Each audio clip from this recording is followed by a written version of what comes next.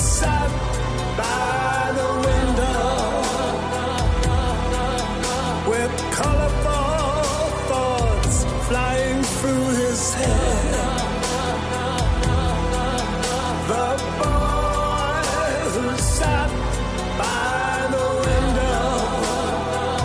This is some of the story, but it's not over yet. David Hodge is an artist who takes creative inspiration for his work from his life. He spent 25 years as the Queen of Soho.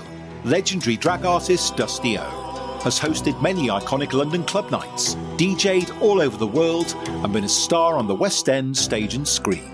You name it, he did it, in a huge wig and couture designer outfit. Here David talks about each decade of his extraordinary life, the highs and the lows. This is David Hodge, the boy who sat by the window. Hello, David. Hello, Jackie. How are you? I'm okay, thank you. How are you? I'm good, thank you. Now, in the last episode, we had just met the very Miss Dusty O. She'd gone corporate, hadn't she? Oh, had she? Well, she'd kind of. It was 2000 was the year that I became self-employed and she started paying the wages. Full-time, anyway. Excellent. And so what was the role of Dusty O? Oh, God. How did she earn her money? Well, by 2000, I was fairly established on the London club scene and, I'd been working for really quite big names like Pushka, Ministry of Sound, Bambina, various, I DJ'd all the big clubs, Heaven, Fridge. So she was fairly well established, but the year 2000, by then, that was the year that I kind of started doing my own projects and was less reliant on other people. Started promoting my own nights. I did a night called the Love Lounge, another night called Love Dust, various things for various different promoters in different venues. And what did those nights sound like? What was the music? Oh, I always played pop, even when I was, doing the big trendy places that wanted house. They always got a bit of pop, bit of R&B. They got what I wanted, because the whole point of Dusty O being a DJ, when I started, I only started DJing because the DJ hadn't turned up. We used to do a night called Bambina at a place called Venom in Leicester Square. It was owned by Johnny Depp. And I used to host the VIP lounge. And the DJ didn't show up. And because I lived fairly near in King's Cross, I was the cheapest person to send home and grab my records. So I went and just grabbed a load of old records and DJ'd badly. So this is vinyl? Yeah, this is vinyl, yeah. I mean, I didn't even know how to turn the one on and the other, to turn one on and another one off. It was just a nightmare. So there was no scratching or mega mixing? Oh, there was nothing. There was gaps in between. The needle was jumping. Someone put a cigarette out once onto a record because you could still smoke in those days in clubs. So, yeah, it was kind of by accident how I started to DJ, really. And they liked it, because it was crazy. I was playing things like Shirley Bassey and mixed in with that. Well, not mixed in, piled on to disco records and house records. It was all just a bit of old fun, everything. So it was just the stuff that you liked listening to? Yeah, it was my record collection. But it kind of caught on, and that was towards the sort of the end of the 90s. And by the year 2000, that was when it was sort of the club promoters had noticed me properly, And for a while, I was kind of like the favourite. Which is nice. Yeah, it was nice. But the problem about that is I think you just get too used to it, don't you? And when someone else comes along, which inevitably they do, because that is the whole point of fashion, you are either in fashion or you are out of fashion. And when you become out of fashion, it's not so fun, is it? It wasn't for me anyway. I always tried to sort of regain a little bit of that lost prestige. But that first 5 or 6 years of the year, the 2000s were kind of like my heyday, really. It was when I was doing television and lots and lots of press. And this is all as Dusty O? All as Dusty O, yeah. And I never had a manager. I always used to manage myself. I got a couple of offers of management, which I always turned down. Why did you turn down management? Because I was so very precious about her. She was like, she was my main money maker. She was the person who had given me an identity, really, in London. I'd come to London as like David and no one knew me and blah, blah, blah. And all of a sudden, I was DJing and hosting clubs for pop stars and the very best venues. And I was one of the people to know, Phone never stopped ringing for guest list, and I knew all the right people. And so it was affirmation of my identity. And because I'd come from a small town, with not much going on, my horizons had always been fairly limited. And all of a sudden I was thrown into this pool of absolutely crazy people and amazing lifestyles. And it was very intoxicating, as you can imagine. And it was something that I loved, So the whole Dusty thing, she was the key to all that. And obviously I didn't particularly feel very confident as just David, the little ginger boy from Birmingham. So this glamorous creation, which had opened so many doors and was paying me, lots of money at that point, she meant a lot to me. And did you see it as a job, or when you were Dusty O, were you going out and enjoying yourself? Or did you think, no, this is a job, I'm being professional? I was never particularly professional, I have to say, and I think that was part of the joy of what I did, It was fun, and in those days, I was very, I think I became more affected as time went on, and gradually my personality changed into something that wasn't particularly who I was, but that was a little bit further on. At this point, I was still young, beautiful, I was at the height of how beautiful I looked. So you were early 30s at this point? Yeah, yes. I think that was like my high point. I think once you get to your 30s as well, you're a bit more confident. Confident in your head and confident with your body and whatever, and I certainly was. I'd go out and dance with Grace Jones just wearing a bikini on the set. We got packed once. And I mean, I couldn't do that now, obviously. And how was Grace Jones? Oh, she's nuts, Grace. She's wonderfully nuts. I've worked with her a few times. She's lovely, but very scary. So you got into this celebrity world, mm-hmm. And were you accepted into it? Because I was fashionable, yes. They'll accept anything. If you went out with a pig mask on and dooley boppers, if you went to the right places and knew the right people, there'd always be someone to tell you were fabulous. And, it's like the Emperor's New Clothes, isn't it? When he's not wearing any and everyone goes, oh, you look fabulous, girl, fabulous. Sort of that scenario, that whole London fashion scene. And it's still the same today, And the joy of being in it so long like I have is I've seen so many people come and go and be the darling. At this point, I was the darling. But then after me, there was someone else. After them, there was someone else. And you see them almost mirroring my career in a way. Like there's people around now and what they're doing, and you can see where they are. They've had their peak. Now they're slightly teetering off a little bit and they're branching out into the more commercial side, which is exactly what I did. Because it gives you a bit more longevity, keeps the money coming in, And it's quite bizarre to see it, really. You see people doing things and you think, oh, God, they're making the same mistake as me. But obviously, if you say that to them, they go, you're just bitter because you're over, But back at the beginning, you were having a great time. I was having a lovely time with Showbiz myself. Parties. Yeah, lots of parties. DJing around the world. 26 countries in 4 years. And you managed that yourself? Yeah, I did have I had an agent who used to book my DJ work, my international DJ work, but all my UK DJ work I did myself. I had a driver, full-time driver and PA who I used to pay. And that didn't work well. But that's another story.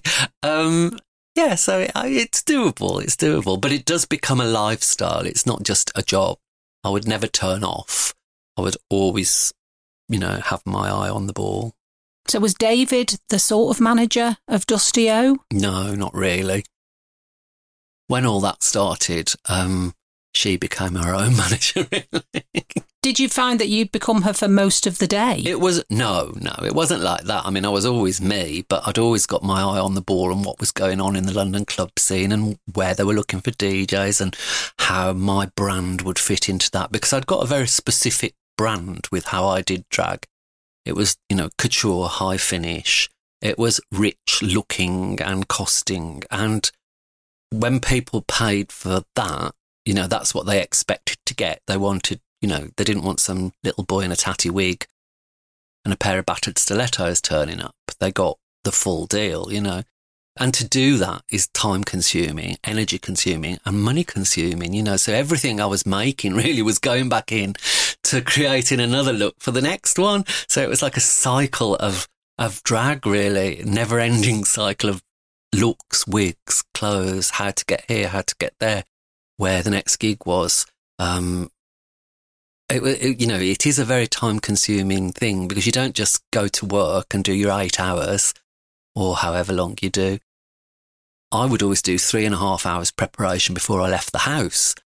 And so people would say, well, you're very expensive. I can get so-and-so for 200 quid. And I said, yeah, and the difference is? And you'd show them the difference and say, well, that one's wearing this and I'm doing this. And it is snobby and it is elitist, but that's how the world is. Did you make friends within that sort of community? Oh, yeah. I made lots of acquaintances and people I was friendly with.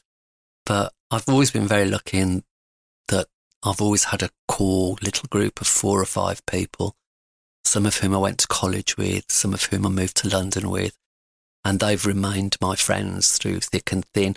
But the whole sort of club scene and disco scene and drag scene, I would say I made friendly acquaintances.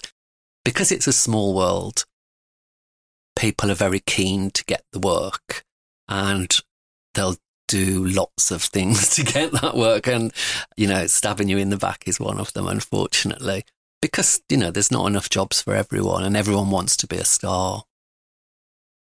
You said you enjoyed it, but it doesn't sound very enjoyable. It sounds quite manic. It was manic, but it was fun. Bear in mind, I was young. I was taking lots of naughty things, drinking too much.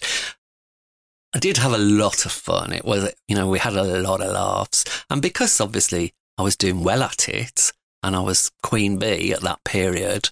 The Queen of Soho, in fact. Well, yeah, she actually came along a little bit later, actually. But this was the foundation for the Queen of Soho, yeah, I suppose. So I was having a great time, So making lots of money. I didn't work in the day. I saw all my friends, going to do their office jobs or whatever. I lay in bed and got ready to do something fabulous in the evening, and wear beautiful things and mix with interesting people. And it was enchanting. It was bewitching, but it wasn't real. And how important was Vivienne Westwood then to Dusty O? She was everything. I always wore Vivienne. I mean, I'd always been a little bit obsessed with Vivienne when I was a kid, when younger, teen, because I could never really afford it. And I'd had a friend who used to wear Vivienne when in my teens, and he'd always go, oh, do you like this? It's Vivienne, it's Squiggle, it's Pyro, it's blah, blah, blah. And of course, I could never afford anything like that. So as soon as I was earning decent money and, could afford it, I went head over heels for it. And it was very important for my image as well at that time. It was very associated with Dusty O or Westwood, and they were very kind at Westwood. They gave me a massive, I think I was on 70% discount at one point. It's down to 40 now, unfortunately. So, I used it very inventively. And at that time, Vivienne was at the cutting edge of fashion. She was at the cutting edge of sort of everything club-wise. If you hadn't got Vivienne on in those days, you were a nobody, So there, when the little drag queen turns up with top to toe, platform elevators, the lot, it was like, oh, wow, she looks good. Yeah, so it was very, very important to me. And you had within this time period, you had your 40th birthday. Yeah, by the time I was 40, I'd been obviously doing clubs and things for quite a while. I think over 10, 12 years or something. And I was running, it was one of the first clubs that I ran on my own completely. It was called Sound on Sunday, and it was at a place in Leicester Square. And I'd been doing the Limelight with a guy called Gary Henshaw on a Sunday for donkey's years, just hosting it and introducing the acts and also a bit of DJing. And it was a lot of fun. But then the Limelight, beautiful club in an old church, it was closed down and it became like an Australian theme pub, which was devastating to see such a beautiful and historic building turned into something like that. So we moved the club to Sound in Leicester Square. It's now gone. Another one been demolished. And we started doing our Sunday evening there. Gary left after a short while because it wasn't making enough money for him, amongst other reasons. And I took it on my own. So promoting Sound, the Sunday night Sound on Sunday, gave me the perfect opportunity to start doing things that I wanted to do and have guests that I wanted to have. And of course I was friends with George at that time, still am, but he was promoting his musical Taboo, which was on in the West End, about a legendary iconic club, Taboo, and Lee Bowery, who was sort of like a fabulous club freak and fashionista, very dressed up. Looked a bit like an Eon exploded mattress. Amazing person. He was great. I did a play with Lee Bowery in the 80s. He was a lovely person. He was fantastic. He was so funny. Yeah, he was great. Great fun. Well, by the time I'd come along, unfortunately, Lee wasn't at his peak then, really, because I was a bit late, but slightly after. But obviously his presence was felt. By the time George was promoting the musical, Lee was dead, unfortunately, sadly. George had written this amazing musical called Taboo, and he was playing Lee. So I thought, oh, well, I'll see if George will come and do a PA for my birthday at Sound. And he said, yeah, I'll do it. And he did it for like £250 or something, which the club was absolutely overjoyed. Obviously, it was mates' rates. And he bought quite a few of the cast and musicians and blah, blah, blah. And my mum came down, and it was the first time that she'd come down to London to go out with me. And got ready at home and everything, at the time I'd got long black and white extensions, which she was horrified at, the usual way. And on the night she came to the club, how old would she have been then? She'd have been about 60 something. And she knew that George was going to be playing, and she was quite excited about that. But when he came on, obviously he didn't do any of the Culture Club hits or any of his solo hits. He just did songs from Taboo, dressed as Lee Bowery. So I could see my mum sort of looking perplexedly at him. He'd got a huge bustle skirt, check plaid bustle skirt, and a crash helmet with mirrors all over it. And I could see her looking at him, and she's going, that's not George, is it? That's not George. To my sister. My sister told me this later. And so I went and got Mum and said, oh, come say hello to George then, and took her around backstage. And she looked at him and she said, well, I was expecting to see you in your hats and ribbons. She said, but you come on stage in a crash helmet. Did you come on your motorbike?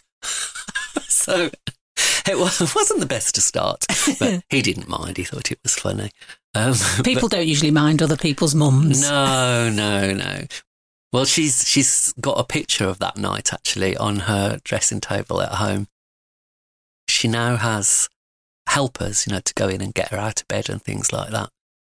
And apparently the other week, one said, Jean, who's that in the crash helmet? She said, oh, it's Boy George. David knows him. And she said, well, who's that one with the black and white hair, that woman? I said, that's our David. It's a funny old world. So you were promoting clubs? Yes. Club nights? I was promoting various club nights. I did several. I did a very successful night at a place called The Ghetto, which was run by a guy called Simon Hobart, who was a legend on the London club scene for doing pop and indie. And, he'd been around for donkey's years and had worked and run some of the most prestigious and amazing venues, really, for the queer culture. He'd bought this little venue in town at Falkenberg Court, just off Charing Cross Road. And he called it The Ghetto, and he asked me to do a Tuesday night. Well, Tuesday night is a notoriously bad night in clubland. No one ever wants to do Tuesday. And it's like zilch. So I said, oh, go on, then I'll give it a go. But it really worked, and it lasted for 12 years, oddly enough. And we called it Don't Call Me Babe, because I'd previously done another night called Babe, and Simon said, well, I like the music that you play at Babe, but I don't want it called that. Oh, well, and there was that film around at the time with Pamela Anderson. So we called it Don't Call Me Babe. No, it wasn't Pamela Anderson in that, was it? Was it? Don't Call Me Babe, it was a pig. Babe was a pig? Yeah, but Don't Call Me Babe was the one, a line that Pamela Anderson had said in a film. Okay. That's it, let me get it right. It's a long time ago. And so we call it, and it really, really kicked off somehow. And every Tuesday, we'd have queues around the block for this tiny little weird kind of club in the basement of a building underneath a theatre on the corner of Soho and Chinatown. It was most bizarre what works and what doesn't work. But it was pop music. It was me getting very drunk. It's about timing as well, a lot of the time, isn't it? Yeah. Timing and who it's associated with. I think because Simon was always so cool, he'd always get a crowd. And I think when he associated my sort of pop commercial sounds with his cool credibility and thrown in this sort of extra element of drag as well. And by that point, I was quite well known. Well, I was very well known on the club scene. So I think it all helped, but it made a night that people still ask me about it all the time. Oh, bring Babe back. I said, whoever bought it back, everyone would be in their 50s. No one goes out. But they might start going out again. No, they won't. I know. Those days are over. I'm not putting any more money into anything like that, thank you. But also as well, it's nice that you've done it. That's what I always think.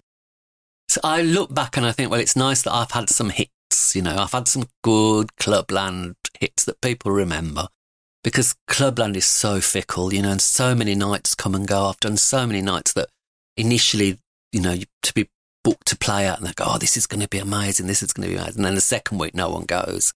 And they fold within a month, there's so many like that, and there always has been. But luckily, I got myself 3 or 4 sort of quite long running hit nights, which was wonderful. You had issues with your drinking at that point? The issues with the drinking really came round because when you're working 4 and 5 nights a week, which I was, you're expected in a way to sort of be like your punters, to be in the same frame of mind. And have a party.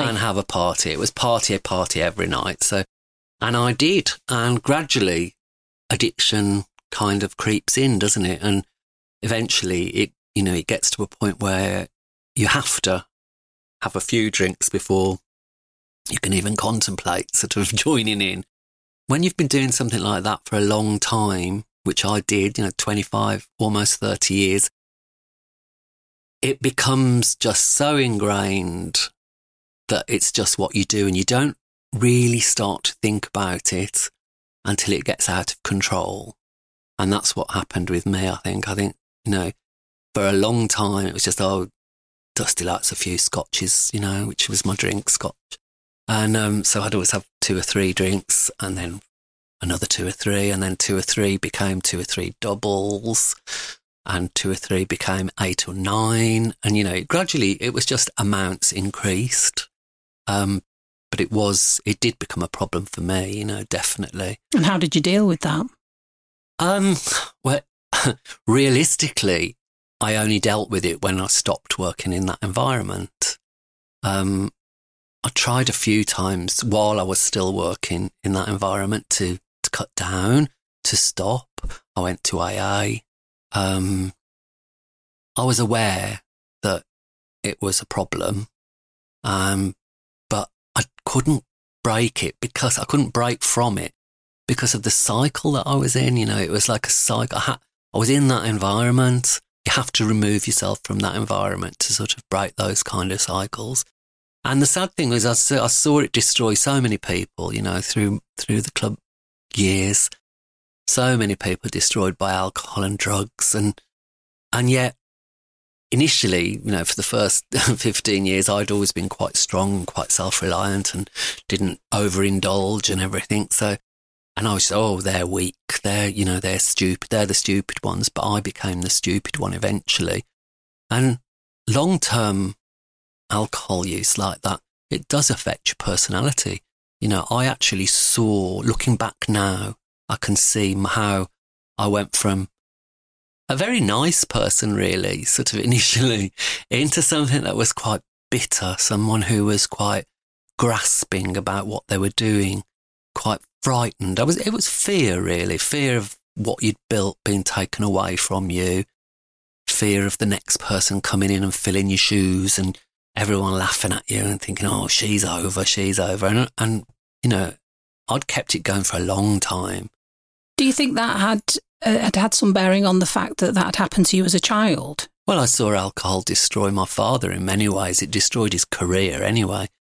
It never totally destroyed his personality. But so it was something that I was always aware of, and it was strange how I let it slip in and affect my life in the way it did. And did you speak to either of your parents about it? Did you No. tell them that you were going to AA? No, I didn't speak to them. And why was that? I never really had that kind of relationship with my parents, ever really. My parents, and I say this in a very loving way, my parents were and are, my mum, still mainly interested in themselves. And it's not something I resent or regret in any way, but that's just how it is. The kids, we revolve around them. They don't revolve around us. And a lot of our problems we've had to sort out ourselves. And that's fine, I think we've done an okay job of it, really. But so, yeah, it was not something that I could have turned to and spoken with my mother about, because my mother has this wonderful ability to see a cloud in every silver lining, And it's funny because you are completely the opposite, aren't you? Because I never wanted to be like that. My mum's quite pessimistic, and if she won the lottery, she'd say, oh, but I've won the lottery, but there's going to be someone to defraud me of all that money, and the banks will take it. And that's just her personality. I think she's had lots and lots of life knocks, and it's become ingrained. And it's also, I think it's a Midlands thing as well, to be honest, to be a bit pessimistic. But no, I'm not like that at all. And so back to Dusty O, so the height of Dusty O, was she political? No, not really. I mean, I've got political views, but my political views changed over the years.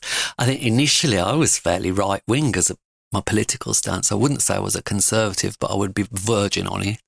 And gradually, as I've got older and seen the necessity to be kinder, to be less judgmental, and see how the world, can benefit by change, really, I've become more and more left-wing, which is bizarre, really, because I used to not be that way inclined at all. And during those years, I think I made some silly mistakes, really, because obviously I was listened to by the club scene and the kids and things. And in magazines like Boys and QX, I would sometimes say political, edged things that now I look back on and, to be honest, I'm quite embarrassed about, because I hadn't thought them through. I just thought that they were the thing to say. It was a narcissistic trait, really. And it's weird, isn't it? Because you can change your gender, you can change your mind, you can change almost anything in life.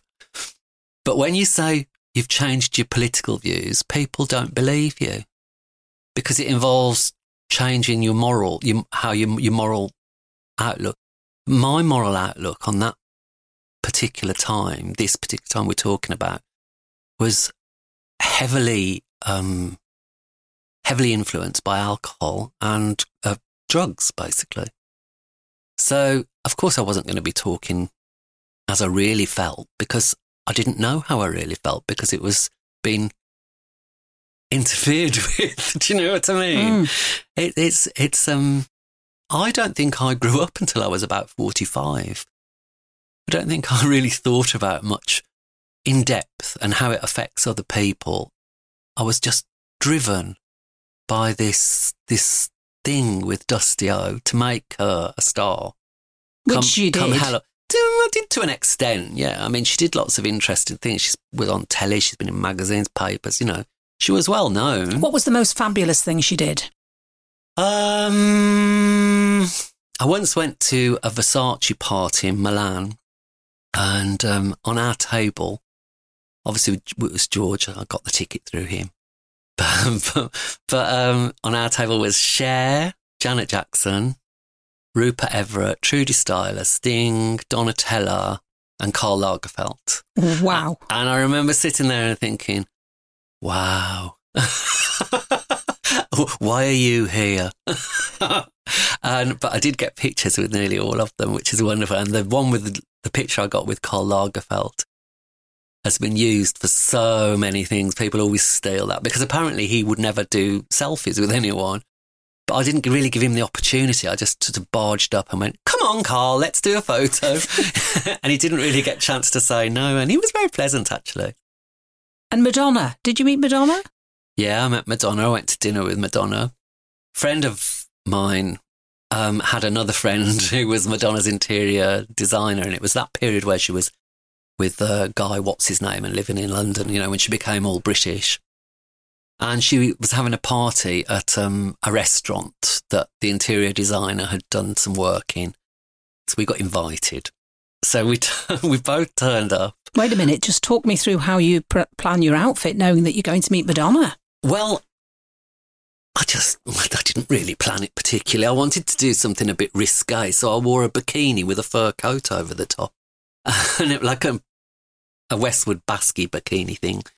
We got there and there was security by the door and blah, blah, blah. And they wouldn't let me in. And my friend Philip was saying, oh, well, we're here for the dinner with Madonna and David, who's her friend. So he had to go in and get David to come in and get me from outside. So I'm standing in the road in a fur coat and a bikini with all these paparazzi knowing what was going on inside, all crazy, saying, well, who are you, who are you? And feeling very embarrassed, to be honest. But we went in. Madonna joined us on the table. There was about 8 or 9 of us. And she wasn't very friendly, to be honest. She didn't really chat with many of us. She spoke mainly to her close friend. And, yeah, it was a bit of a letdown, to be honest. I thought how cold she was and sort of unfriendly, which in retrospect, I don't really, well, why should she be friendly, you know? She must have people like that in those situations continually. But I did feel a little bit disappointed. And when people say to me now, or say to me, because I dined out on it, obviously, for months, years, about this dinner with Madonna, when I say, well, what was she like? I always say, well, she was a woman of very few words, particularly to me. But the strange thing was, after that, I got asked to do this television programme called Lie Detector, where you went on and you made a claim, and then you went on a lie detector and they'd ask you questions to see if the claim was true.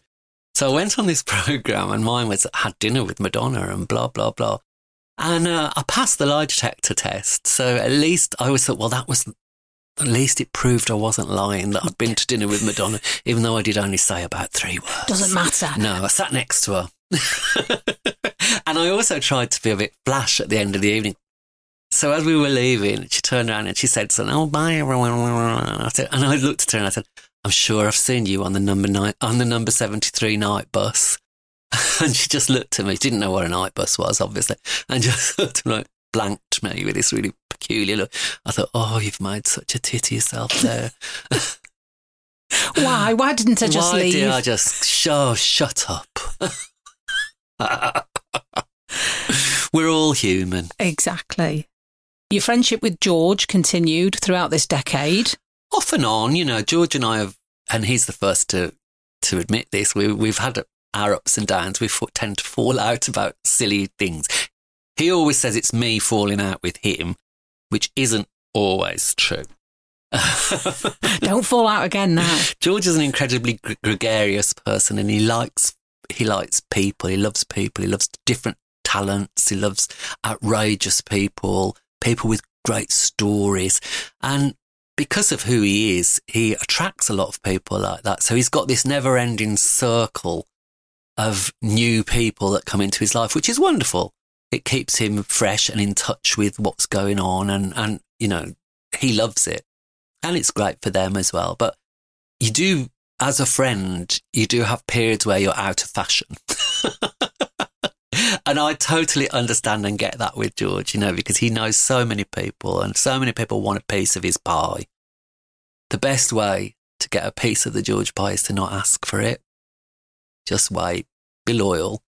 And, you know, and I think I was fairly loyal to George. I've had press offer me money for various things over the years. And he knows that I've always turned it down, and even when I've needed it.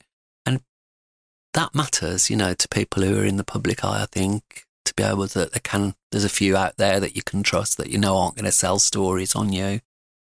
That's why it's lasted so long, I think, our friendship. And you invited him, you got involved with Pride very early on. Yeah, I mean, I was doing Pride for donkey's years, the main stage, Trafalgar Square, I would always host and things like that. But the involvement with George was when I was running Tranny Shack, which was the club night that I did for 10 years at Madame Jojo's. It was in our second year, I think it was, of Tranny Shack, and we decided to do a float in the Pride Parade.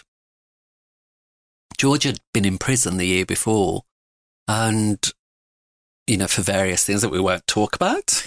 His business, not mine. And he'd just come out of prison. And so we were doing this float, and we put together this lorry with all, you know, glitzed it all up with sequins, balloons, you name it, Tranny Shack signs on the side.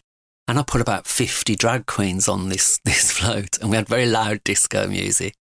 And, my friend Walt said, ask George if he'll come on it. I said, he's no way is he going to do that. Drag through the streets of London after he's just been in prison. But I did. And he said, yeah, I'll do it. And he did. And he got such a joyous response after all that rubbish that had been going on for him, you know, prison and being told he was over and blah, blah, blah and all that.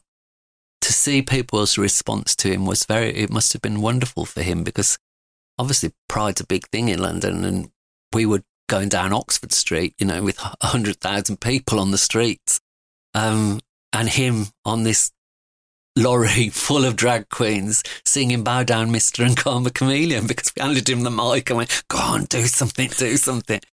But he was wonderful. He played along great to it. And then later on in the day, he did a full set on the main stage. And so it was nice to be able to sort of help rehabilitate his image a little bit after his ups and downs. It was an incredible day, that was.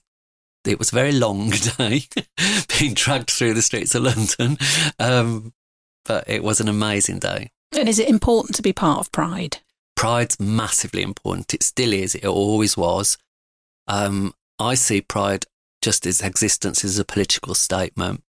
People who say, we don't need Pride. Why do you need Pride? Why can't we have a straight Pride? Have a look. There's still people being murdered. There's still discrimination. You still get name called. There's all sorts of hideousness going on. Pride is more important. You know, gay marriage is only legal in 32 countries in the world. How many countries in the world are there? There's nearly 300. So when those 300 have got exactly the same rules for one set of society as for another, then we won't need Pride. Until then, we really need it. And I've always been very vociferous about it. OK, well, we'll leave that decade there. So it's on to the 2010s. So we've got pantomime comes into your life. Oh, yes, it does. We have Madame Jojo's closing, unfortunately, but there's romance in the air for David Hodge. So looking forward to that. Woo, woo. My husband won't be.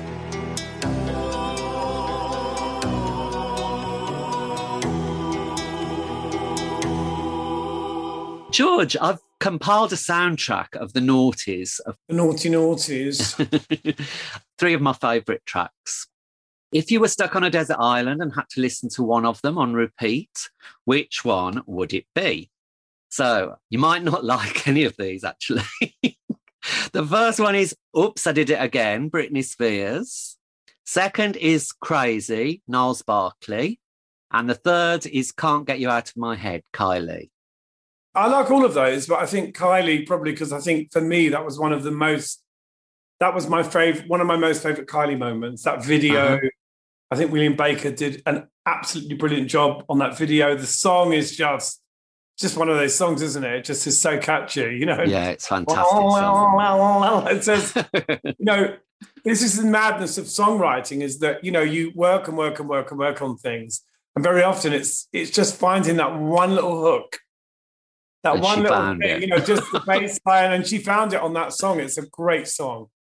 And she's a lovely little girl, as a lovely little woman as well, isn't she? She's so and I think she looks amazing in it. The styling's beautiful. Yeah, I know all the reference points. There's lots of, you know, Lee Bowery. There's lots of Judy Blaine. Yeah, it's very iconic, and you know, and it really kind of fits with what I do now, and that is sort of almost recurating my own past and saying, right, I'm gonna actually go and make a record that sounds like a record I would have made if I'd been in a band in 1976. Yeah. In the late 70s or whatever, or if I had been, you know. But you've always taken those references, haven't you, for different albums?